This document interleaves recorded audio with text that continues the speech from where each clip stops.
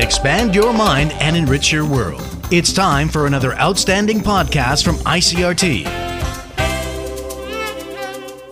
I'm Nancy Sun with today's episode of Easy News. The TAIEX opened up 35 points this morning from yesterday's close at 14,205 on turnover of 2.2 billion NT. The market shed more than 250 points on Tuesday. Selling was seen across the main board as investors were spooked by heavy losses on the Nikkei following an unexpected decision by Japan's central bank to tighten its monetary policy. Members of a visiting delegation of the European Parliament's International Trade Committee are expressing support for the signing of a bilateral investment agreement between the European Union and Taiwan.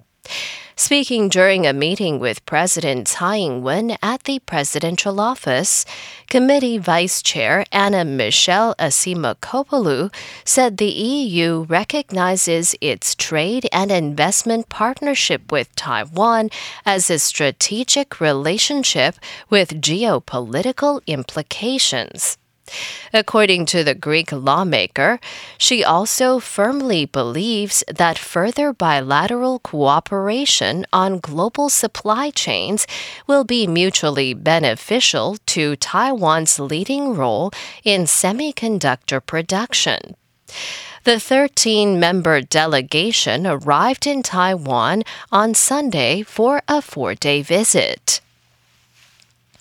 The Miaoli District Prosecutor's Office filed a lawsuit seeking to nullify the election of County Magistrate-elect Chung Dong-jin. The move comes amid allegations that Chung's supporters handed out cash bribes to voters. According to the prosecutor's office, one of Chung's campaign office directors allegedly engaged in vote buying on behalf of the candidate, handing out cash bribes of between 1 and 2,000 NT to each voter. Chung is denying the charges. In international news, Ukrainian President Volodymyr Zelensky is to visit Washington today for face-to-face meetings with U.S. President Joe Biden at the White House. He's also expected to make a speech before a joint session of Congress. It will be the first time he's left Ukraine since the war began, as our Washington correspondent Simon Marks reports. This is a stunning pre-Christmas surprise engineered by the Biden administration and the Ukrainian leader. Volodymyr Zelensky will leave Ukraine for the first time since the Russian invasion began in February. He'll be the guest of honor at the White House and on Capitol Hill and may return to Ukraine with the Patriot missile defense system he's urged the Biden White House to give him for months. It's a coup for President Biden, capping a year in which his personal fortunes have turned around. That was Simon Marks. A German court has convicted a 97-year-old woman of being an accessory to murder for her role as a secretary to the SS commander of the Nazis' Stutthof concentration camp during World War II. The court in northern Germany gave the woman a 2-year suspended sentence on Tuesday. The defendant was found to have known about and deliberately supported the killing of more than 10,500 prisoners through her work as a stenographer in the commander's office between 1943 and 45.